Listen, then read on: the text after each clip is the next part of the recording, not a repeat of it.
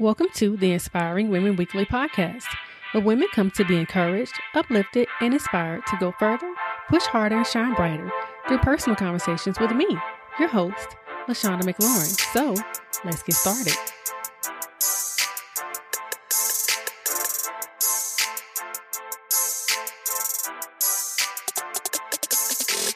Hello, everyone, and welcome to episode 122 of the Inspiring Women Weekly podcast.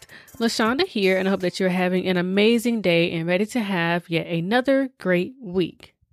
So normally this time of year, I produce a special Christmas episode that is all about the season and Christmas and giving, but this year I've decided to do things differently. I know that we are in what's considered the most wonderful time of year, but I cannot ignore the difficulty that many people are facing, including myself, this holiday season. Right now, life can be described as how Charles Dickens said it. It was the best of times and the worst of times. You may have a lot of really good things going on in life, but you may also be having to deal with some really hard things like grief. So today we're going to talk about grief. I have lost 2 family members in the past 5 months, and I know so many people around me and in this world are mourning the loss of a loved one. So this holiday season, we are going to keep it real and talk about grief, what it can look like, and how to deal with it. And so I hope to inspire you to give it some time. Hello again, everyone. I hope that you all are doing well and staying safe. If I can be completely honest with you guys, I didn't really want to do this topic, okay? I have been asked a few times to talk about grief, but I have really been kicking the can down the road because it's heavy. It's really heavy, and I just didn't want to talk about it. But a couple of days ago, my family lost another member. So I'm doing this episode for my cousins who just lost their mother and everyone else who has lost someone. I didn't want to do this episode because grief is hard for me.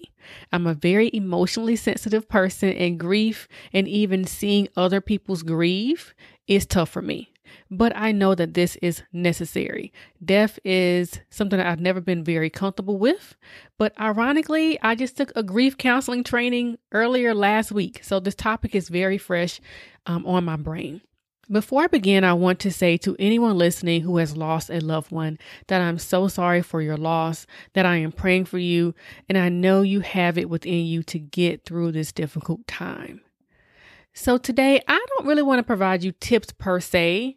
I just want to have a discussion about the things I've learned about grief, both personally and professionally. Hopefully you will find them useful, whether you are dealing with a recent loss or you are struggling with a loss from many, many years ago. So that notion will actually take us to the first thing I want you to know about grief, and that is there is no time limit. Just like I said, this is for people whose loss is fresh, and for those whose loss still feels fresh, even though it happened many, many years ago. The reason there's no time limit on grief is because there is no time limit on love. Just because a person is gone doesn't mean you stop loving them, and grief is an expression of love.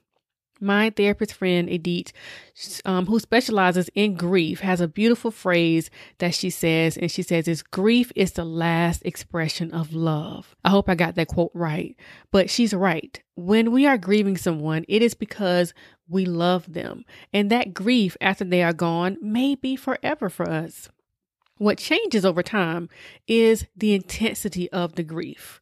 In the beginning, it may be really intense and difficult to do much of anything other than grieve. Over time, the hope is that you are able to live, to function, and continue to grow, even if you are still having some sadness and you miss your loved one. So please, people, don't go telling people things like, you should be over this by now. Because that's not how this works. If you lost your parent, you don't just suddenly stop missing them one day. You will more than likely miss them every day of your life, and that is okay. Don't spend your time trying not to grieve. Spend your time trying to become conscious of how you're grieving so that you can get through life. Now that we know that grieving may be lifelong, Let's talk about how you grieve. This is something that can be a little tricky. Everyone grieves differently. Children can lose a parent, or a group can lose a friend, and every single person in that group may respond differently. Some people may cry a lot. Others may become very busy and distracted. Some people may use humor, while other people may sleep a lot. Some people are willing to talk about their feelings. Other people may internalize it all. Some people drink their feelings. Some people eat their feelings. It is important to recognize how you are coping, because sometimes we may not recognize the behavior that we are exhibiting as grief. I'll use myself as an example. After my father-in-law passed away and things finally kind of settled down a little bit, I found myself eating a lot. And not just eating any old thing. I was eating sweets. I mean, baking cookies, baking brownies, baking cakes. And with it being the holidays, it just gave me more permission to eat sweets.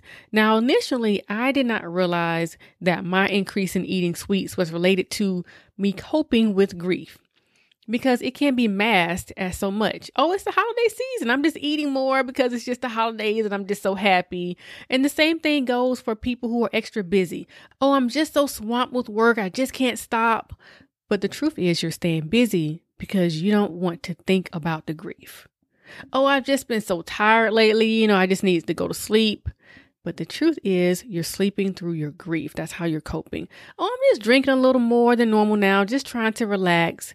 The truth is, this is what you're using to cope. Oh, I just been strolling through social media a lot more than normal. I'm just bored. That's all. The truth is, you're doing this to stay distracted from your thoughts. Oh, I'm just eating all these sweets because it's the holidays. But the truth was, it was a coping mechanism for me. Grief comes in all types of forms, but you want to make sure that you are taking the healthiest route possible for you, okay? Many of the things we do to cope are there, so we don't think about the sadness. There's a time and a place for this, but eventually you will need to deal with your feelings. That may be through counseling, talking to a friend, journaling, going for a run so that you can think, in many other ways. I don't specialize in grief, but I have helped clients deal with this in many different ways. Some have found comfort in writing letters to their loved ones. Some found it helpful to celebrate them on their birthdays and holidays. Some found it helpful to develop traditions in honor of their loved ones. Some found it helpful to pray to their loved ones or even talk to them spiritually. Some found it helpful to join a support group to help them get through it. Tap into healthy coping skills, not just distractions that help you in the moment. Get the skills that will help you throughout your lifetime. One thing I want to encourage you to not do is grieve alone. Grief can be heavy, and I do not want you to take that burden on alone. Even if you feel like you are strong enough to handle it by yourself, please don't. There are too many people in this world who can relate to what you are going through for you to have to do this alone. Just as many people are born or as many people that die. So everybody is connected to death, okay? So everybody is connected to grief, and we can all help each other. Don't go through this alone. Connect with family and friends. Have someone who you can be vulnerable with and cry on their shoulder when you need to. Have that person you can call on tough days. Have that professional who can help you learn to cope when you're having trouble. Don't walk around with this mountain of grief on your shoulders, just determined to climb that mountain by yourself. Don't do it. Let others help you during this final expression of love. Next, I want to address the stages of grief that are always floating around anytime something like this happens. The stages of grief are denial, anger, bargaining, depression, and acceptance.